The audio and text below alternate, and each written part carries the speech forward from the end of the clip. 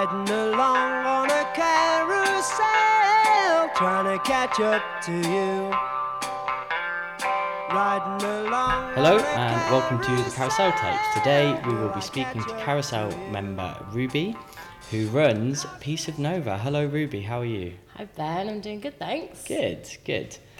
Can you describe to me what Piece of Nova is, first of all? So Piece of Nova is a capsule jewellery concept. It's my baby, which I created because I couldn't find any sustainable or ethical jewellery which I liked, basically. Okay. So yeah, that's it. Cool. How long has the business been kind of running for? How long have you been doing this? That's a weird one because I left my full-time job in a jeweller's in 2018 in September, went to India for a few months to research all of my stuff, and then from there started it. Then it went into a year of planning, and now I've been launched for the past 6 months, but then we've had lockdown, so it's a weird one to answer. I feel like only a few months is the correct answer, but realistically it's been 2 years. Year and a half. Would you, when you first went to India, did you go with the intention of doing Yes. this? Okay. But it was like just an idea.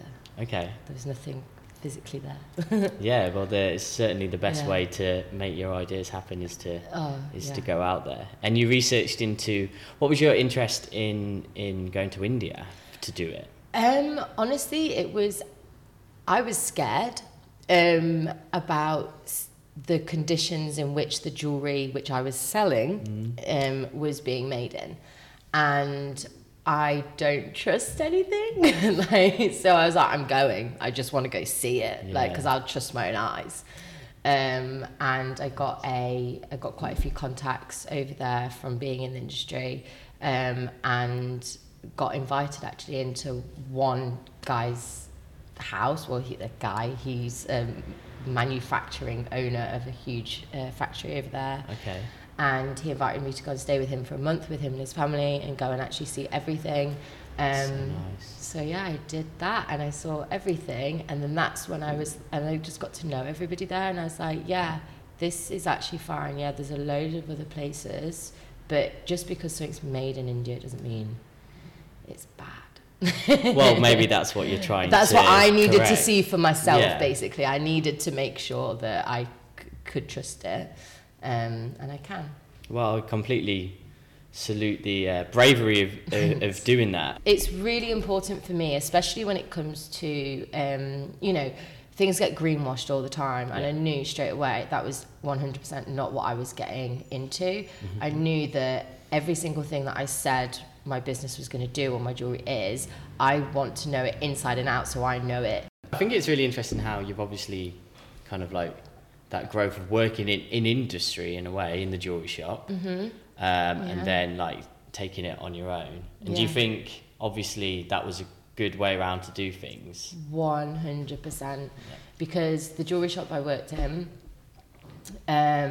it's small independent business, so I wore loads of different hats. I was talking with customers daily, but then I was also designing engagement rings for people, or then renovating things. I had loads of different hats to wear. I was doing the social media, I was like managing their website. So for all intents and purposes, it was really good training for running my own business, because I was like, right, I understand what it is to actually have loads of different hats to wear. But then now there's been like the journey of learning how to wear other hats, like how to do my accounting and like all of these things that no one likes to do. Hats need to be worn, unfortunately, it's certainly part and parcel. Exactly. So in terms of how many hats you wear, what's your kind of a typical day for Piece of Nova? Well, that's it. Every day is always different. And honestly, that is a huge appeal of why I like working for myself, because I would just get bored if I was doing the same thing every day. I think it's so exciting, isn't it? Mm-hmm. Like, some days I really don't know what it's going to be at the end of the day and what situations I'm going to have encountered or what clients I've ended up working for. And I suppose it's similar in terms of you don't know how many sales might come in, you don't know how responses on social media. It's very and if something happens, so for example, I had my plan, and you know, people talk about scheduling. I'm a really it's like a love-hate relationship, because I will schedule, but then something else pops up that's more important, and then that schedule's just now become redundant. Yeah, I think I've tried to make a schedule a few times. Yeah, and it's just like, so a few weeks ago, or well, 3 or so weeks ago now, found out that Centre Market were going to be starting doing their Avenues Market again. Yeah. And I was like, right, let's get on that. And then I had about a week and a half to prepare my whole stall and to prepare everything. So then that took... all the energy and exactly. the time. So then last week I was doing, you know, like 14, 13-hour days in the studio. Like I was the first one in and last one out. That's a great thing that I love about here as well, is it's 24-hour access. So it can just, whenever I need it. So for times when my schedule is more demanding, I can just be in and slog it all out. So last week, for example, I was making... was working with Martin here, and we were doing like laser cutting. We were making the jewellery stands for the market. I was working with Dizzy Ink, doing some screen printing. We've got screen printing here for like the stands. So I didn't know any of that was going to happen, and that isn't what my usual day-to-day looks like. But that was my week last week, and it's great because then I could do, you know, screen printing and design making and all of this other stuff. But then other weeks or other days, I could be just doing my accounts, or then I could be doing website management, or then I could be designing a new collection, or it's all over the place, and that's why I absolutely love it. Yeah, I think it's certainly a case of having to be flexible. And I think, you know, that's why, as in the creative industry, are quite... we stick at things, you know, we really are able to adapt quickly. In terms of that, we've obviously gone through quite a funny old time over the past 3-4 months. Has there been any kind of change in what you want to do, or? Yeah, 100%. So I know we spoke about India, but because of COVID and everything, that's changing a bit. And I throughout lockdown, obviously, I think we all just got a little bit more small, like, you know, realising that there is so much on our doorstep as well, in our community around us, and flipping out, we don't have to go like global. No. Actually, and there's so much more good and help that can be done here. So I'm hoping to future ideas, but have manufacturing in the UK and bringing an ethical thing here, but we shall see. Yes, all in good time. Yeah. How do you feel the relationship between what you have in your head as an idea and the end result? What are the important steps for you to get that idea out and share what you do? It's not an answer I'm proud of, it's more an answer that I'm like self-aware of. Okay. I'm relentless, actually, and the idea I have in my head, I would just fucking do it until it's done. Yeah. Because if I'm not happy with it, I'm not happy with it, and it won't go out and it won't see the light of day. Yeah. So, yeah. The relationship is more kind of, I guess, obsessed. And like, it needs to be done. Yeah. Something I've learned recently as well, which I just tell myself is like my little mini mantra, is perfection is the enemy of done. Yes, I can see that. We can strive for it. Yeah. In striving for it, Exactly. It probably will never get done. Yeah. And I think this idea, something that's been really good that I've learned through having my business, is actually this thing of like good enough, which I don't like saying. Like, that's like saying that now, it's almost like giving me like this, good enough, like, you know.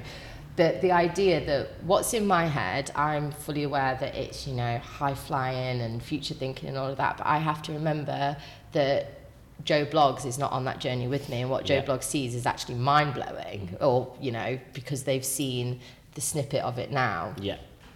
And they're not in my head, so they can't see where it's supposed to go. They can't see that I think it's small. Like, does that make sense? They perhaps don't need to, they don't need to know. They don't need to know. And what that then keeps you doing is, striving for perfection. Yeah. And like always seeing something that could be improved and like building and building and building. 100%. Lastly, really, I'm going to round up with a nice, simple, what are you looking forward to in the future? Okay, it's cheesy answer. Honestly, everything. So I've recently moved back to Nottingham, back to England. And for ages, I've wanted to find like co-working place or whatever. So being in the Carousel, that is something that is exciting. It's something that I'm looking forward to. Being here, it's new, it's developing, things are changing. It's an exciting place to be. And I think I don't know, I have a good feeling. I don't have any plans as such, but I just have a good feeling that I'm in the right place. Yeah. And I just have a optimistic feeling about the future, but there's nothing specific that I'm excited for. So it's just life. I'm excited to live and see where it goes. Very, very nice. No 5-year business plan. No. We need it, but we don't. No, I don't think too much. So yeah, thank you for joining me in the pod. Thanks for having me in the pod. Pod done.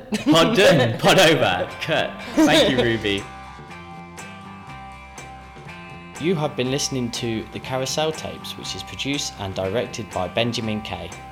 This podcast has been supported by Real Creative Futures Digital, a free business support program for creatives, offering business coaching, training, networking, and showcasing opportunities. RCFD is part of the Big House program, a tailored support program for the creative and digital industries sector in Nottinghamshire and Derbyshire, partly funded through the European Regional Development Fund. The team is based at New Art Exchange, an award-winning and internationally renowned art gallery and performance space in Hyson Green, Nottingham.